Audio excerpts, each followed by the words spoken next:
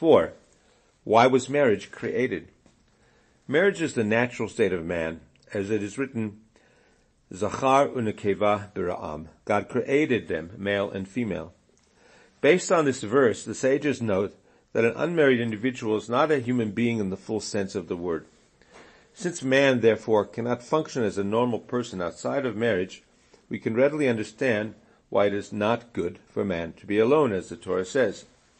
Marriage improves every dimension of life. In fact, when we consider how many human problems marriage solves, not only does one clearly see the divine hand behind the institution, but it appears to be nothing less than a miracle.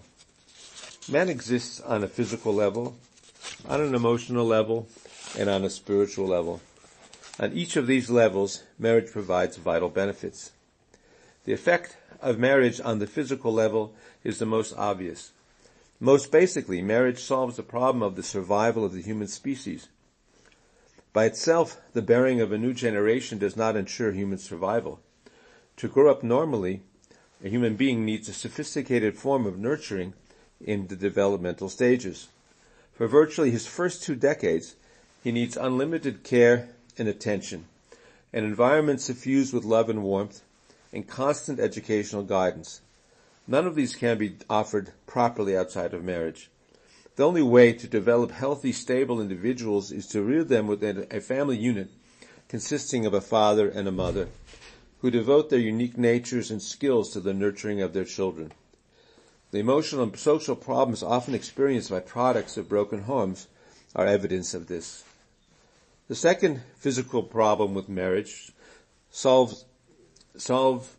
which marriage solves is that of the sex drive. Without marriage, this potent and all-consuming drive would dominate most men's thoughts. Marriage liberates man from preoccupation with it and allows him to get on with the pursuit of his life's real goals. But marriage is vital to man, not only on the physical plane of existence, but on the emotional plane as well. By nature, man is a social being. He cannot live in solitude. Without the companionship of another human being, he suffers intensely from loneliness and is unable to function to his full capacity. Marriage not only dispels this loneliness by providing companionship, but creates the possibility of the closest emotional relationship that can exist between living beings, the love between husband and wife. Although human life would founder without the physical and emotional benefit afforded by marriage, its spiritual benefits are even more important. Life as a Jew is inconceivable without marriage. First of all, Jewish society is based on a value system which can only survive through marriage. Generally speaking, only from within the Jewish family unit can Torah values be properly transmitted to future generations. Just as vital as the spiritual benefits which marriage confers on the community are those which it confers upon each individual. Man was created to serve God and draw himself close to the divine presence. By striving towards these goals, man fulfills the purposes of his creation and earns unending reward in the world to come.